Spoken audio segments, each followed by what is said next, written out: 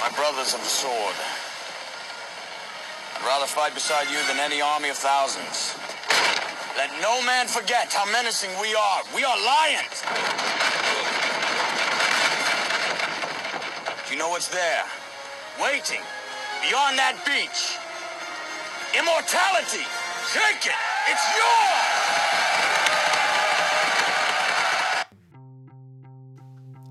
Welcome to the Bagel Boys Show. This is a movie podcast that's not meant to be taken seriously. We go through different miniseries covering 5-year-old films, franchises, and finally actors. This is an actor series on the films of Brad Pitt.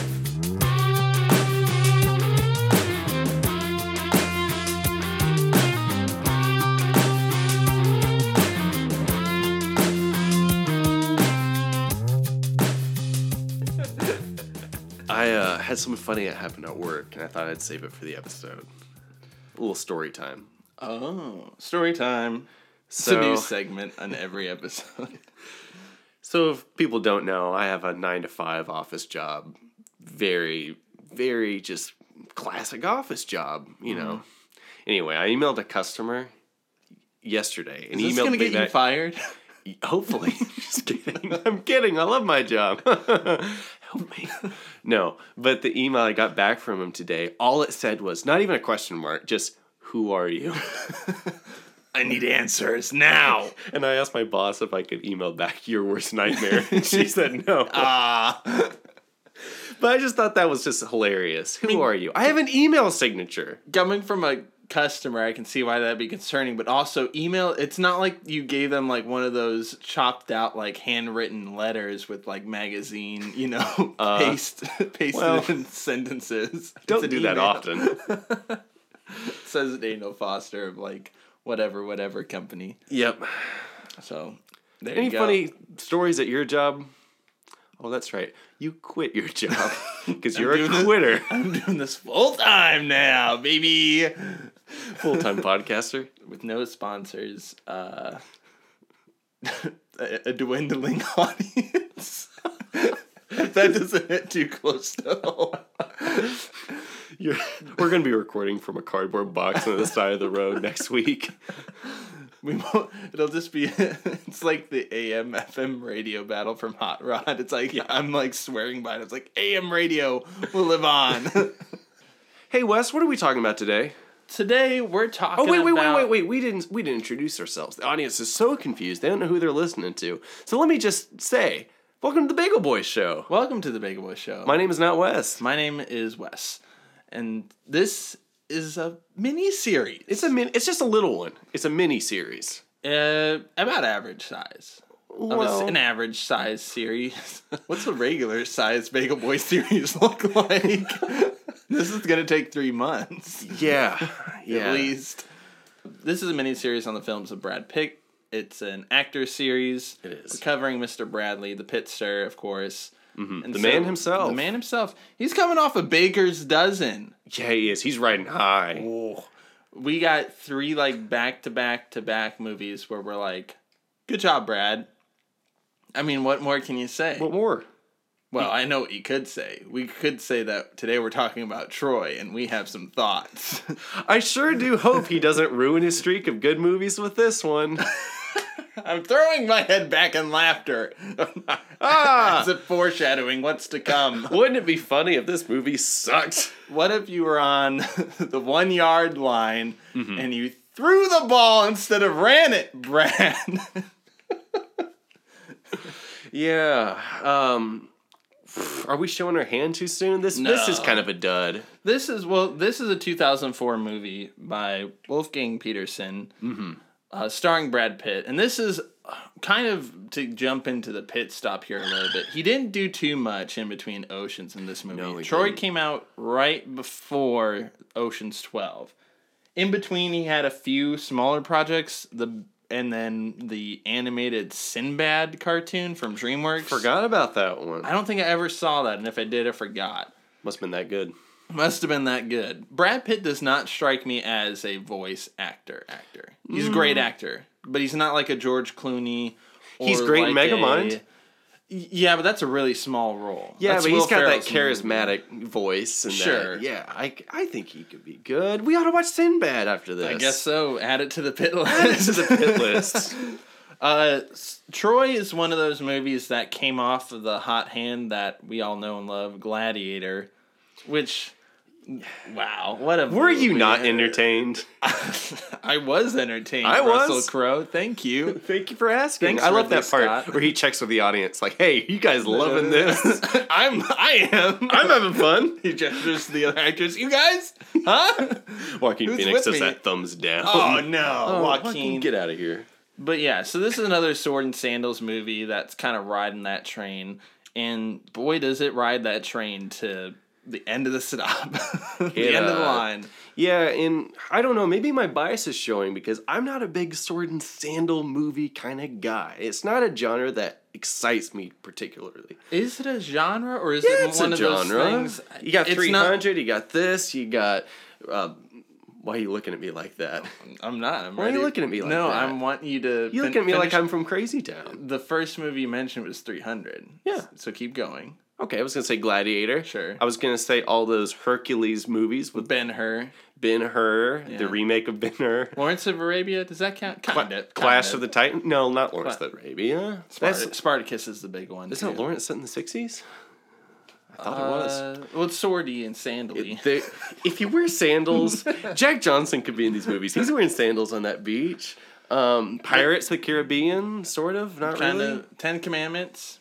Yeah. Yeah, those big historical epic type movies set in Egypt or Rome, those Greece. All those it's not really my countries, thing, yeah. so I'm a little biased out the gate, I have to say, but I do have positive things to say about this movie. Oh, so yeah. don't think we're going to just take a big old massive crap on the Brad. We're not going to do that. That's not our shtick. Our shtick not is our not. shtick. We like to find the positives, talk the negatives, and everything in between. Yes. That's what we like to do. Unless Yes. the movie's The Amazing Spider-Man 2. Then it's I just kind of go dark for 2 hours and wake up and thinking, oh, What happened? what happened? But yeah, so Troy. Let's do tomatoes. Okay. Let's get these tomatoes out of the way. I think I looked them up. They're out there. Did you? I think I did. Because we're going to test it now because I'm looking at them. Okay, you're looking at no them. going back this week. No going back. All right, critic consensus is a brawny, entertaining spectacle, but lacking emotional resonance. Quick to the point. It is. Can we just say, good job, Rotten Tomatoes? Hey, You good did job it. for once. I didn't have to stumble over myself like an idiot trying to read How much- 50 words that all sound the same. How much did you practice? Dude, I've been at this since 6 a.m. this morning. The critics gave us a 60. 54. You're Okay. close. Audience is fresh, so it's a bit higher. That's like a 75, right? 73. 73. You're close. So, You're yeah. close. You're in the ballpark. You're playing ball. with the I'm here to play scores. ball. Where do we want to start with this thing? Well, let's get the big thing out of the way here Yeah. first. So this isn't your book adaptation that's like The Hunger Games or Harry Potter or Percy Jackson. This isn't like some young adult novel No. being adapted. This is Homer's Iliad. Yeah. You know? Yeah, a little book you may have heard of. Right. So this isn't some sort of thing you can kind of just throw together and make a few movies or even one movie and try to tell the whole thing. So they're already kind of shooting themselves in the foot with that. And so we're not some book club here. We're not going to just harp on the whole, oh, the book is better and everything. Not to juggle this around too much. You're trying to adapt something that is much larger than a 2 or even whatever this is, 3 hour and 15-minute movie with the extended edition. It's like 160 some odd minutes, 170 minutes regular, and then about 193, I think. Yeah. So The only way to truly do it justice is probably do a series, right? yeah, which I think there are a few like History Channel documentary kind of style. Nerds. I mean, okay, we're doing a movie podcast. I'm acting all high and mighty. Nerds. History. As if we didn't just come up with a whole Spider-Man series. But yeah, so that's one of the biggest things. So a lot of the criticisms you could draw from that, and I'll pick on some of the things. We'll try to avoid those as much as we possibly can, is what I'm trying to say. It's a timeless piece of literature history. Plain and simple. Plain and simple. It's hard to condense that down. Back to Brad slightly before we get into his section. I remember the marketing for this movie as, like, Brad Pitt, he is now, like... This is his movie. This is the thing, you know. Yeah. For the longest time, you know, being a dumb child, I was like, oh, his name is Troy. This is a movie about Brad with a sword. He's got long hair. He's running around.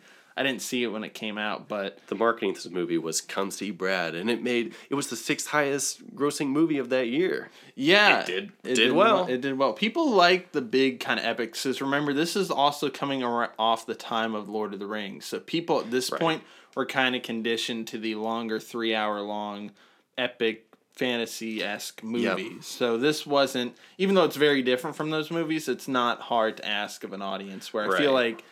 This wasn't necessarily the nail in the coffin, but this is one of the last good kind of sword and sandals movies to come out. 300's kind of its own thing, but since then you've had that like Exodus Gods and Kings movie, you had the Clash and Wrath of the Titans movies. Yeah.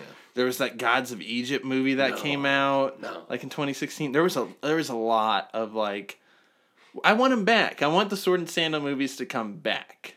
In a way. Do? Yeah, because I know you said you're not a fan of them, but all of the better ones are a lot older. Like Gladiator and all those, even prior to it, those were the best ones. So, kind of missing it a little bit. Kind of similar to the Western genre, you know? Even though those really haven't completely died, there's always a Western or two every year.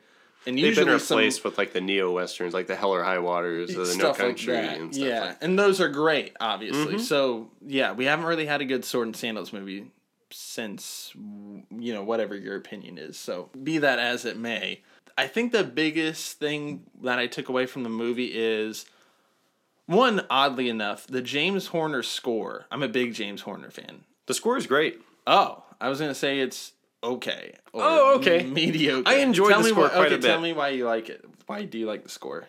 I don't know. I just felt like it was one of the few things in this movie that was like, okay, if we're going to do this, I mean, I don't know, this genre, as I kind of hit on earlier, I feel like it's easy to be a dime a dozen kind of situation where it's like, oh, another sword and sandal movie. But I feel like this score kind of stood out for me, and it like, I don't know, I felt like it was really tense when it needed to be. I liked it. I thought it was pretty good. No, that's fine. I'm sorry. You know what? I'm sorry. I like things. Dude, I'm just saying, like, I don't know. I'm just a fan of his other works more. What other ones did he do? Tell the audience. Titanic, Avatar. He's mainly working with James Cameron. Yeah. Jumanji, Braveheart. Those are the big ones. He did Commando. So he did the Magnificent Seven remake. Aliens, that's the other James Cameron one. You mentioned Titanic. I think you're thinking of Celine Dion. Oh, you know what? You're right. Yeah, I know. I get him confused too. James Horner, Celine Dion. But the other thing I want to say as far as like the movie kind of pieces together, because we'll pick apart like the acting and performances later on, the writing in this movie. Mm-hmm. It's not terrible, but there's something that's not quite there. It's terrible. There's a lot of lines, and I don't know where this falls, because there's some actors who can pull off the writing really well. We'll get into those guys later, but there's a handful of them where it's like there's a lot of like every line is supposed to be like some big like weighty thing, and I just kind of either roll my eyes or kind of yawn at every like kind of big monumental speech or some sort of line a character gives, and I'm like, but that's the problem with these movies, though. That's the characters. They're very stoic, and everything they have to say is supposed to be epic and whoa, and we are lions. Yeah, like everything needs to be like that. So, but that's kind of what you're working with the genre. You could say that the same with westerns, almost. I completely disagree, but continue your point. No, that was my point. Oh, okay. Well, no. I don't like what you're saying. Oh, I'm so sorry. I need you to leave. What do you like that I'm saying today? What I'm saying is when there's a performance that stands out, and it's the only one that does, to me it kind of raises questions like, is this actor doing a really good job with in a this bad movie script? there was one role? Yeah. Or is it, all these other actors just are bad and this is one good actor? I'm leaning towards more of, okay, the actors don't have a lot to work with. And in other movies, that's not always the case. In Gladiator, you do have those things. And yeah, there's some lines in Gladiator, for example, that are, you could say, are kind of hokey if someone else delivered them. But everything gels a lot more. This one, there seems to be a rift between, like, okay, that was supposed to land a little bit more than what they intended. You know what I mean? Yeah. But so many of these actors in this movie, and we'll get to it, are miscast, I think. Yeah. You could replace half this cast with different actors and it'd be a much better movie. So it was trying to capitalize, kind of like we said, on certain things. And we'll get into Orlando Bloom. He was definitely one of them that's kind of just thrown in there along with the Lord of the Rings kind of thing, where if that wasn't a thing, Orlando Bloom wouldn't be 50 yards close to the set of this movie. He'd be long gone. Yeah. Back to the writing slightly. Just want to point out, he's sticking out like a sore thumb, because I immediately after watching this for the episode, I was like, okay, what's going on with the script here? I pulled it up, and who did I see? Our friend David Benioff from the Game of Thrones hit series that everyone loved the ending of. Didn't cause any controversy. Didn't cause any kind of rift or any kind of uproar at all. Fired from Star Wars, Dave. Fired from Star Wars, Dave Benioff? What? Did he get fired or did he quit? Oh, they left due to creative differences. We know what that means. Yeah, it means, he hey, was fired. We don't like it when fans get upset. That's Star Wars shtick. We need to over-course or correct before the fans get upset. He was out of there. Which... Again, I don't think he's horrible, but looking at his other movie credits, which the other top one is X-Men Origins Wolverine, I don't know, like... Did you just call me Blob? Yeah, I don't get why certain writers are, like, adapting things when clearly, when left to their own devices, it doesn't really work. I mean, obviously Game of Thrones was massively successful, but for the longest time it was really just kind of, from what I've experience with the show and reading about the books and whatnot, it was mainly because of the source material. And as soon as the source material ran out, that's when the problems really started to show their head. And then this one, you've got another kind of fantasy epic you're adapting, and it just doesn't work. And I think more so because of what he's adapting in this one. It just doesn't play well to a movie. That being said, a lot of the missteps you can make with characterization and like the lines and stuff, it's like you're kind of making them. The best parts of this movie are usually when no one's talking. It's usually in the set pieces, the action, the spectacle of it all. It's not in these smaller character developed kind of moments. Yeah. You're right. Sorry. It's just kind of the truth. Well, I'll get into some positives. The one thing I just mentioned, the set pieces. The costumes, the fights are great. Oh, dude, yeah. I think some of the... By the way, that whole scene where the fireballs are being catapulted, that's great. They should have played Goodness Gracious Great Balls of Fire during that scene, but that's fine. Tonally, I have a feeling like they almost could have. They could have snuck it in there. Maybe in the Ultimate Edition. This movie is gritty. You see a baby being thrown in this movie? Yeah, there's that. They don't mess around. So I think actually as far as these types of movies go, I felt like the battles were really pretty great. So I enjoyed and there's 4 or 5 battle scenes in this movie. I like the one a lot with Paris and then that fight scene before he runs back to his brother Hector. It has a really nice POV shot in the helmet and makes things... And I know that sounds kind of like a gimmick. In this movie, and other movies have tried it. In this movie, for some reason, it's used sparingly, but it's very effective when it does. It makes you feel very intimidated, like you're on this huge battlefield, but you're just squaring off against this huge guy who's, a lot more experienced in battle and hand-to-hand and sword combat. And it just makes you feel like a scared little boy. Yeah, I was scared. Yeah. I liked, in the beginning, how Brad Pitt fought Stone Cold Steve Austin. Do you remember that? Yeah. That guy looks so much like him. And That's Brad a very just... quick fight. Yeah, he takes him down in like 2 seconds. Just like he does in Snatch. Good character Brad, intro. Yeah. He's killing it. Killing people. He's killing people, that's for sure. I think one of my favorites, so even though it's kind of a ripoff, I got a lot of Saving Private Ryan vibes from when they stormed the beach a bit. Just the way it's shot and everything. The invasion of Normandy? Yeah, whole scene? well, then they get onto the beach and everything, and they're running up the hills. It kind of tries to capture that aesthetic where everything's kind of sporadic. I don't know if that quite works. Some of the other battle sequences work a lot more. That one I felt like it was really well choreographed. Like you said, the set pieces and everything and the effects are pretty well done, especially for the time. Yeah. But I feel like if they just shot it more in a grandiose way or from a different angle or less cutting, because in the war movie Saving Private Ryan, it works a lot better just because it puts you in the mind of Tom Hanks. And this one, you're not following any one character, and I think that's where it kind of falls flat slightly. But the rest of them are really well done. I'd say like 90% of the fight scenes are really engaging in the movie. Yeah. Yeah. Can we talk about Brad for a bit? Brad Pitt? Can I do the my titular speech? Pitt in the series? Yes. I'll let you do your speech. But I got a speech about Bradley. All right. So sit yourself down. I'm sitting. You're sitting already. I've been standing this whole time. I'm going to show my hand and say I'm going to give him the pits. But I want to tell you why. Well, wait, what, the pits? You mean...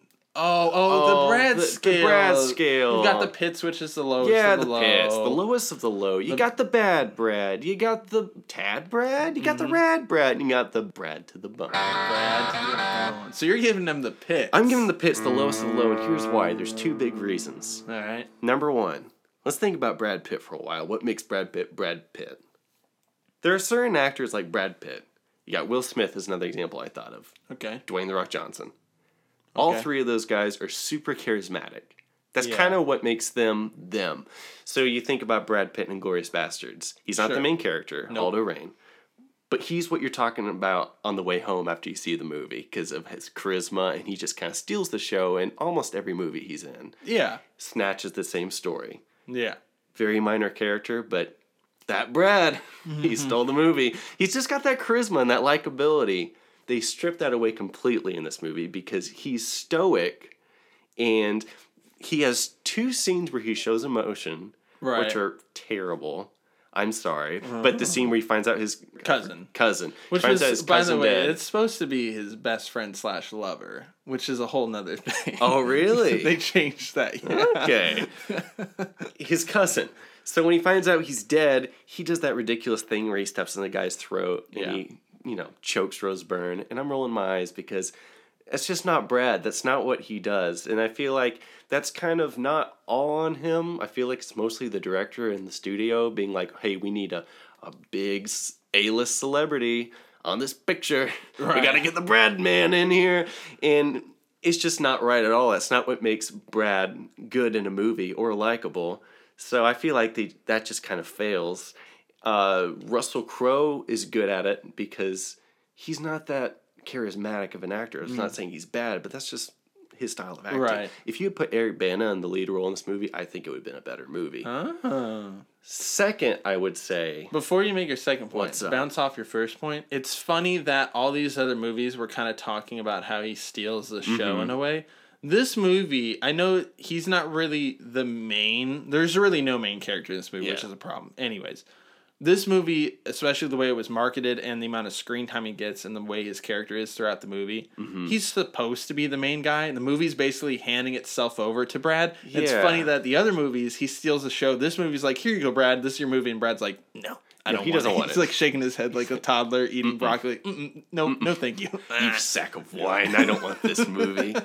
So my second point kind of ties in. It's a little similar, but he's also a very emotional actor. You think about something as Snatch, if he doesn't have that much of a role in it, Yeah. but he goes through three types of emotion. He starts out as being kind of the wisecracking, street fighter. Yeah. He has that great scene where he's crying when he sees his mother burning down in the Winnebago. And in the third scene, he's like this drunk loser who's just like kind of down and out.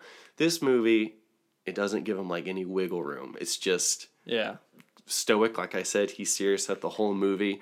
I feel like he can't really pull that off. Which is funny because in Ad Astra, he's brooding and he's serious, but he has a lot of emotional weight to his character. He goes through, different scenes for showing anger and sadness and joy at the end. And I feel like they just don't give him any of that in this movie. You know what I mean? Yeah, he plays it more... He has that scene where he cries over Eric Bana's dead body. That's my favorite thing he does. But he plays, you say stoic, and I say like nuanced when he doesn't need to be. These characters are supposed to be kind of larger than life and believe in like their beliefs in kind of a grandiose way, and Brad's more, like you said, brooding. I don't know if I would go as far to say that someone else would have been better. I just think Brad plays it wrong. So I won't give him the pits. I'll just give him bad Brad because he's not good in the movie. He's just not. Plain and simple. There's no way to cut around that. But I feel like he could be better because I've seen him better. He could have been better if the writing was different, I think. Yeah, and that's the thing, kind of getting back to it. And we'll get into more of it in supporting distracting. But it's one of those things that I feel like if he would have just played it slightly differently, we could have had a better movie. The writing doesn't do him any favors, but also if the movie itself knew what it wanted to tell with its characters, like it's not a confused movie necessarily, but when it comes to the characters, that's the thing it fumbles the most. And so everybody there's the majority of the actors kind of suffer because we've seen all these actors do well in other things. Mm-hmm.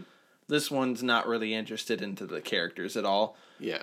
But it spends a lot of time trying to be, you know what I mean? It doesn't ignore them entirely. It's like, oh yeah, that's right. We should probably do some of the characters. If it would have just focused on the spectacle and was like, didn't give any rips about the characters, I think it'd be fine, and we wouldn't care. Because they try to make almost a love story in the middle of it, that's very it falters because it's just there's nothing to grab onto because I don't feel like just the script lends any favors to any of the characters. It's out of nowhere too. With those characters, with Achilles and then Rose Byrne. It doesn't make any sense because all of a sudden he meets this. Can we just jump into Rose Byrne because of my point? We can talk about her character. Yeah. Okay. It doesn't make any sense to me because he meets her because she's captured. Yeah. She's in his tent. They have a 2-minute conversation. Nothing flirtatious or anything, I don't think. She gets taken to Brian Cox's tent, and he's basically saying he's going to rape her. Right. And he gets upset, which, good, he's upset about it, but he acts like he's so defensive, like it's his girl, like he was sack of wine and stuff. It's like, dude, you just met her, and it's like so forced. And then she likes him why does she like him? Because he's Brad Pitt. Yeah.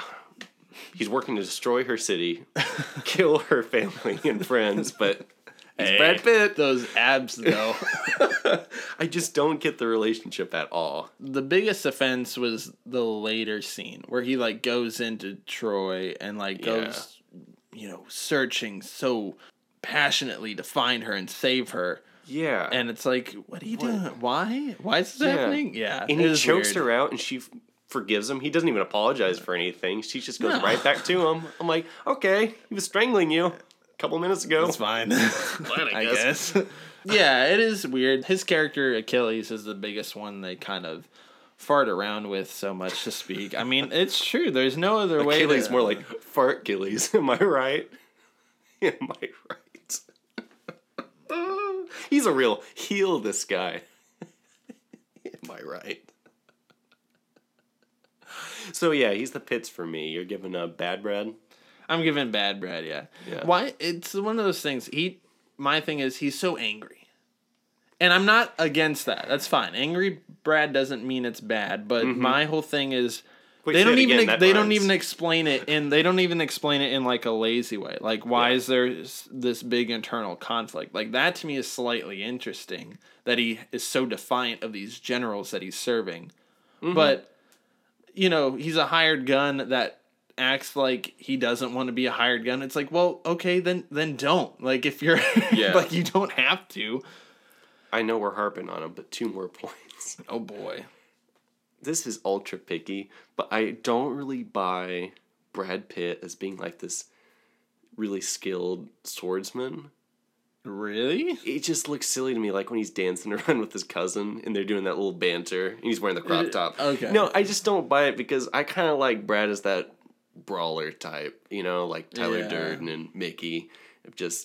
I don't know. I just feel something about this role is just everything that Brad is not. So I'm like, what are you doing here, Brad? Yeah. I think that's the thing where the small moments where I see it kind of shine through where it's like, oh, that's right. Brad Pitt, famous actor, really good at his job. Yeah. Shines through. That's why I'm like, okay, it could have been done a lot better, like somewhere, and it could have been done well. And I try to imagine that, but this is another thing. So to get into more of this, like the broad strokes of the movie, obviously this is the story of Helen of Troy, the Trojan horse, the Trojan War between the Greeks and the Trojans. So we have this, again, I'm generalizing here. That's a big story to cover, you know? Uh-huh. So while you're watching this kind of play out, there's a weird mix of stuff that's kind of going on here. You know, Queen of Sparta, Helena, leaves her husband to sail back to Troy with Paris, who's the Prince of Troy.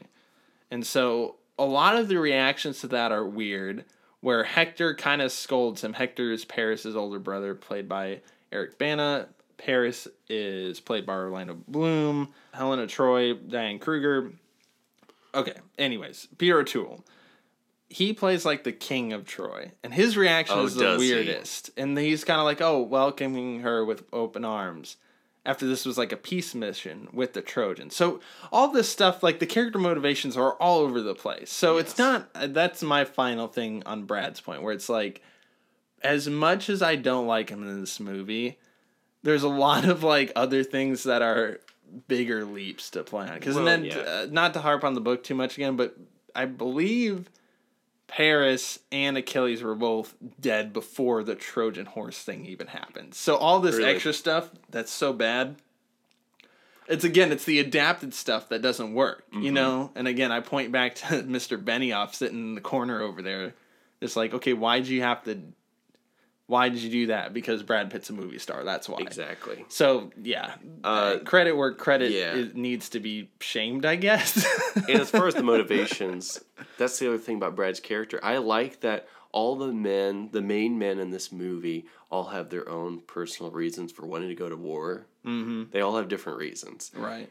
Brad's the one that makes the least sense to me. Because he's going into war because of legacy. It's like, but that's the thing. He plays it in such a weird, like, angry sort of way. Exactly. But I'm just like, okay, what are you so mad about? Yeah. And why is it so worth it for your legacy that you're willing to just go in and attack the city? You have nothing against this or their people. Yeah. It doesn't. And you have nothing going for you with the generals and stuff. All the other ones make sense. Like, kind of. I mean, yeah. Their motivations do a little bit more, but their reactions to things are all over the map. Paris is kind of let's jump into the supporting distracting here. So you've got Orlando Bloom as Paris, Eric Bana as Hector, the Princes of Troy, Brian Cox as King Agamemnon, Sean Bean plays Odysseus, Brendan Gleeson plays Menelaus, and Diane Kruger plays Helena, and Peter O'Toole is Priam. And Rose Byrne. One of my favorite actresses. Rose Byrne is Briseis. Rose Byrne. This is now the Rose Byrne miniseries. I would do a Rose Byrne miniseries. I'm a big Rose Byrne fan. We'll get this one out of the way. We love Rose Byrne. Friend of the show. Big thumbs up. She couldn't make it today. Unfortunately. But you know what?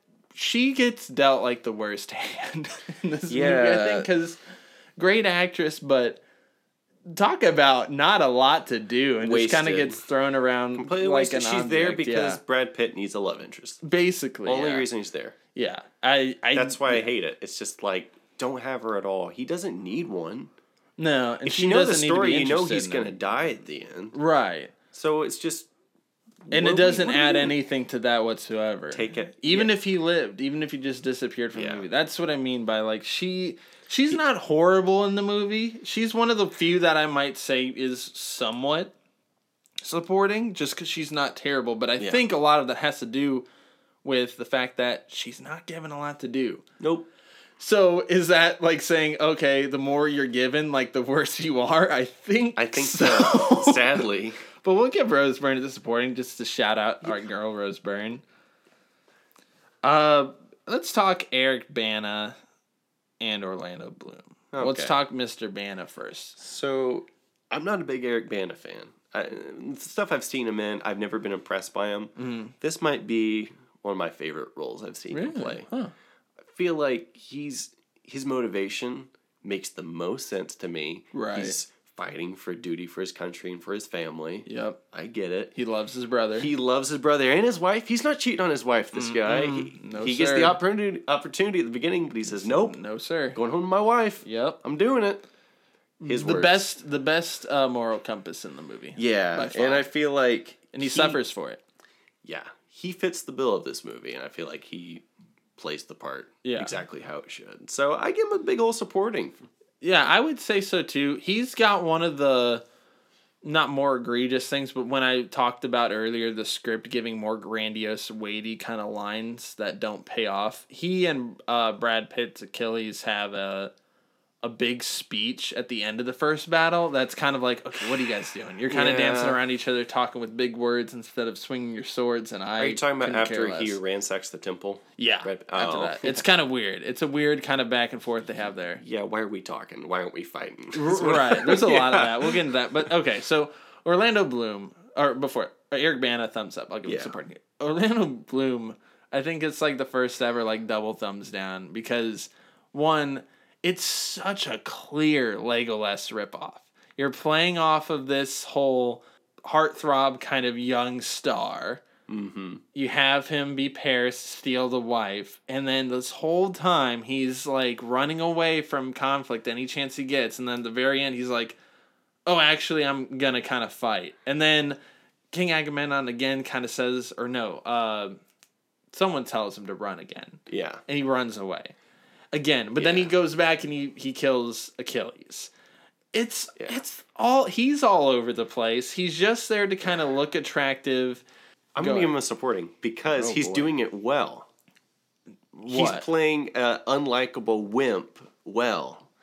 That's not what I'm saying. What I'm saying is his character's a thumbs down, obviously. No, his performance is a thumbs down. Oh, no, I disagree. I think he's doing the job well. The character's motivations are all over the place. It doesn't make sense. And he is just there to shoot a bow and arrow a few times at the end. That was a Legolas ripoff. He doesn't show like he doesn't show fear particularly well. He doesn't really show this emotion. Like, I don't even buy him as like a horny guy, like trying to steal away this, queen of another nation. It's this very lackluster. I don't believe the passion between him and Helena. That's the big thing. No, that's bad. But I don't know. To me, it's like he serves the purpose well of being this little wimp who's so selfish and starts this huge war basically because he just wanted... and no consequences No consequences at all. He gets to walk away with dang career. Where he runs away from the duel and hides behind Eric Bana. Yeah. I thought that was great because it was like... You just hate his character so much. And I think Orlando Bloom is not an intimidating... I'm sorry. Yeah. He's kind of a wimpy looking guy. It's easy for us to say behind our computer microphone. Is he behind me? No, but I feel like he does it well.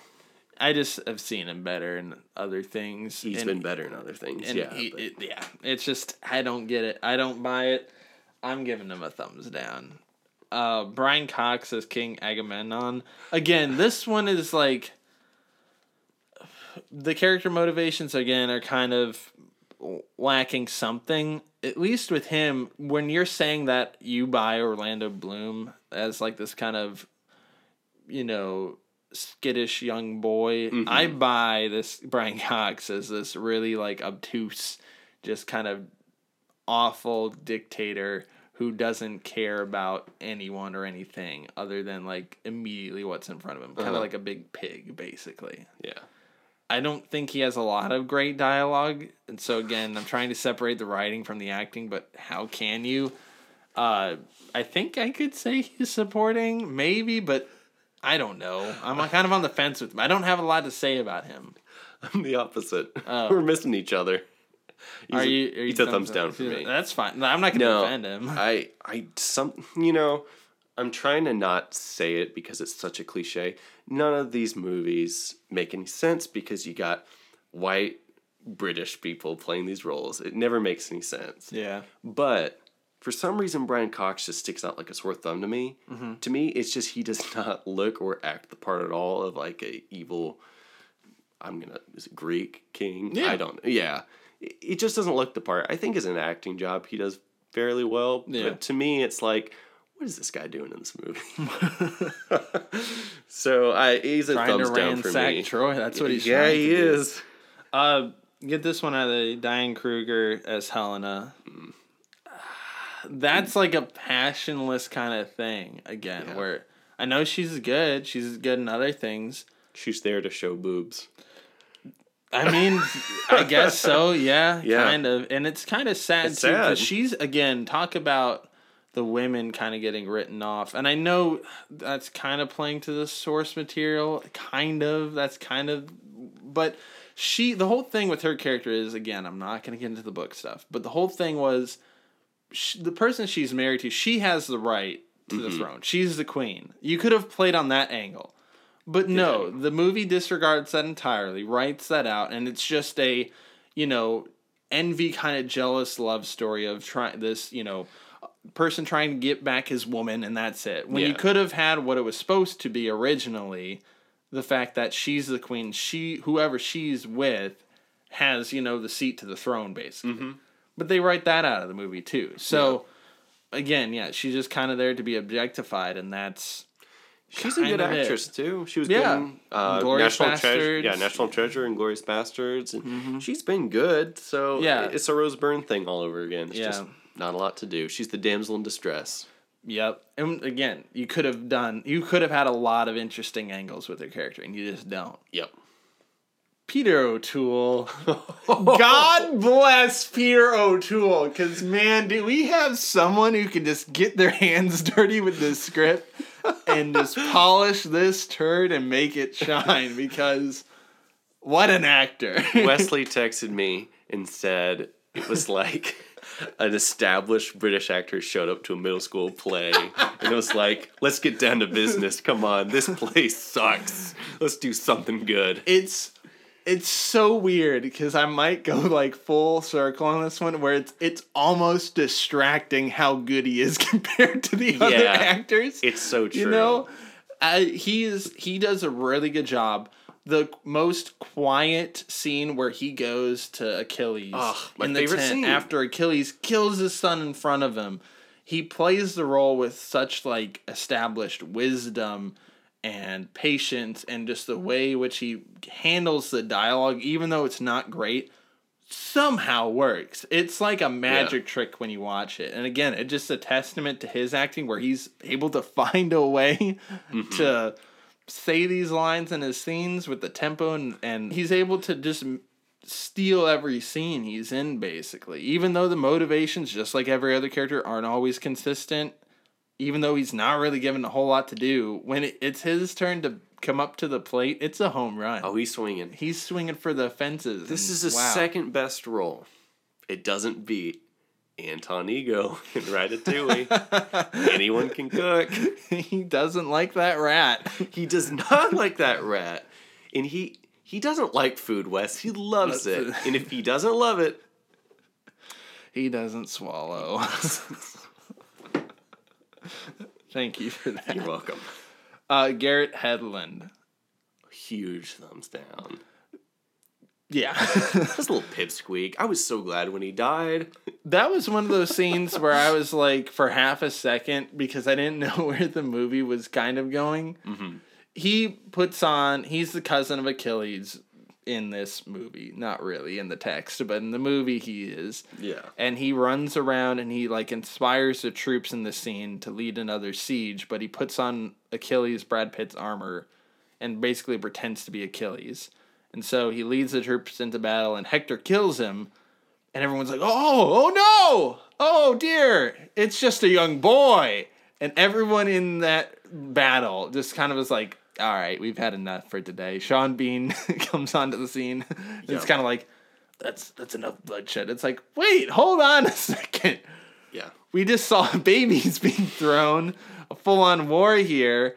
And because this guy who's maybe 5 years younger than an average soldier gets killed, who's also slain a few of your soldiers just 15 seconds beforehand, we're just calling it a day? Drawing the line there. That's like, what? You gotta draw the line somewhere. That was the most jarring thing. And I will say, this movie's not completely helpless or terrible. It's not. It's really not. I know we're talking a lot of negatives. The spectacle of it is something that can be pretty entertaining at times. But this movie has a very quick margin of what I like to call, is this a bad movie?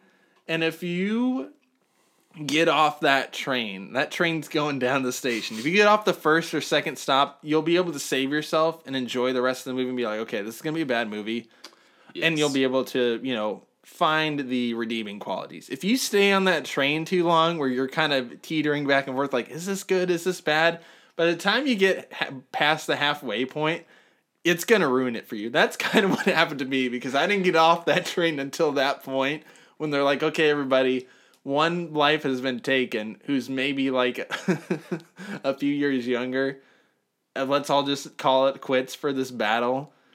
And everyone on both sides just goes home. They go over a conversation. I think that's how it happened in real life. Right? Oh, yeah? I think so. I could see it. That was the point at which I was like, uh-oh. Okay, so this is a bad movie. It's a bad movie. Yeah, thumbs down for him. I'd say the cast overall is not doing a great job, but more so the script isn't doing a good job. Yeah. Doing no favors. Sean Bean doesn't die in this movie. Oh my gosh, how did I almost forget? He doesn't die.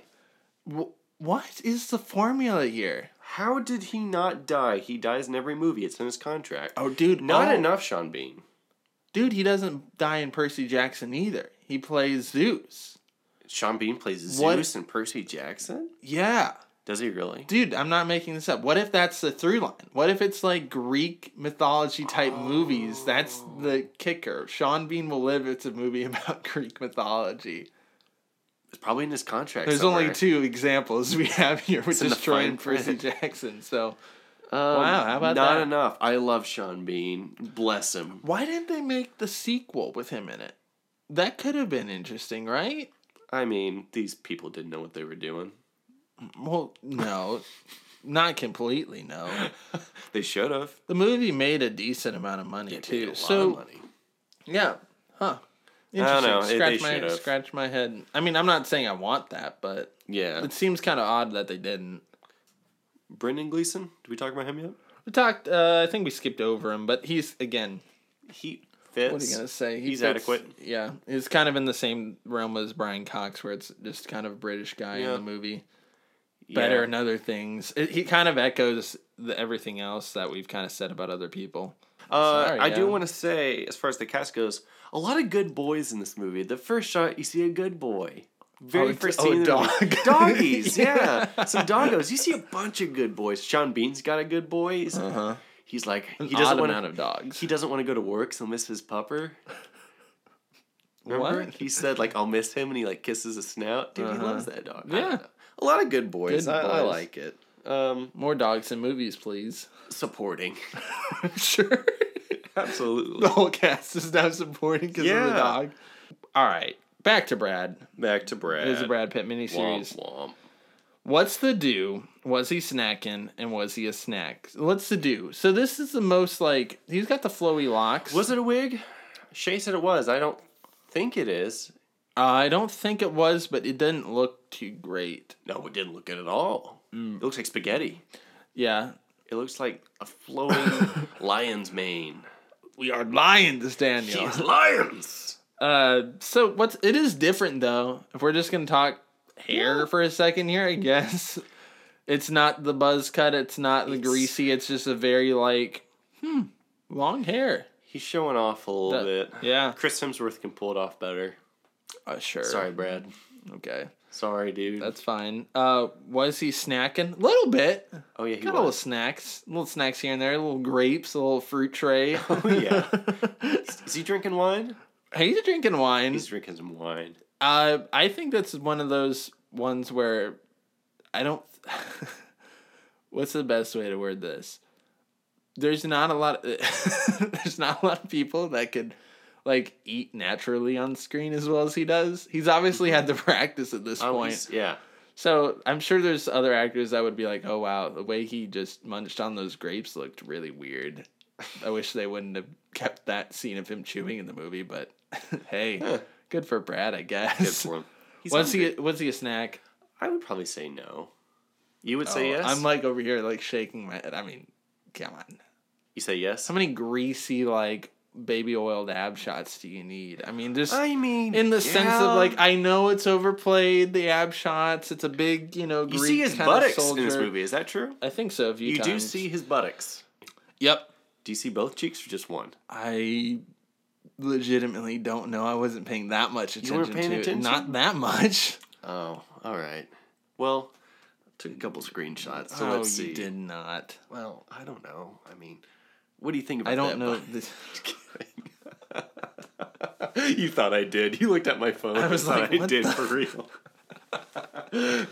No, but you see his buttocks. Yeah, he's. I mean, I guess, but it's the hair that ruins it for me. I feel like he kind of has to be. As much as it's like an overplayed song on the radio, like, yeah, Brad Pitt running around shirtless with a sword and sandals and a, you know, loincloth or whatever, I feel like has to kind of be in the snack category. By default, I'll give it to him. I have to say, his dying scene is hilarious. It is really funny when he dies. When he gets shot and he goes, oh, and he makes this face. It's hilarious. That's another thing where it's trying to put the emotion behind it with the love story, and then, you know, Legolas comes up behind him and shoots him in the heel. Yeah. And again, by the way, we should have mentioned this up top. Mm-hmm. All the Greek gods and stuff are stripped out of this movie completely. Yeah, there's no mythology. What the heck? Why take out? That's like going to Chuck E. Cheese without Chuck E. Cheese, the mouse. Like, why would you go there? It's just like is it the same? Terrible pizza and an arcade without my dancing mouse. I don't know. All right. It's like the whole thing. Like, you're going to this party that you expect to see certain things, and they take the whole thing out. Can I bring up something that I feel like is a goof?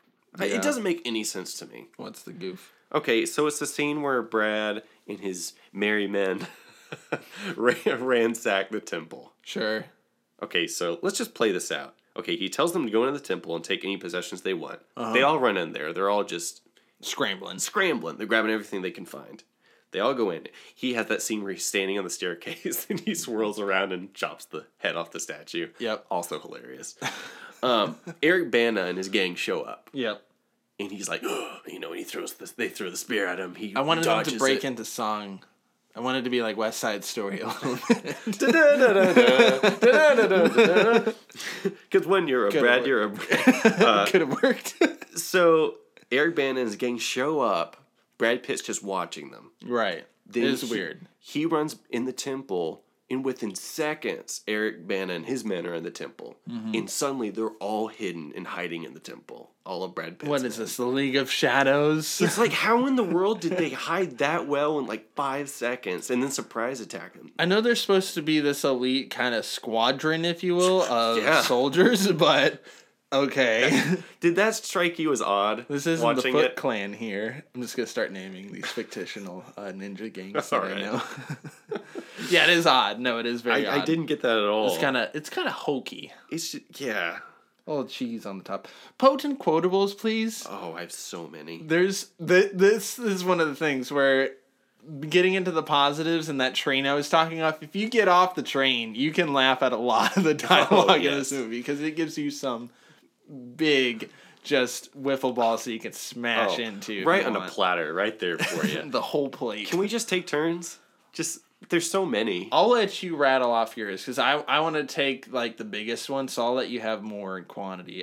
My favorite is immortality. It's right there. Take it. It's yours. We are lions. That's great. I love that speech. It unironically love that speech. You do? It gets me pumped up. It really does. Where I'm like, yeah, this is the weird thing.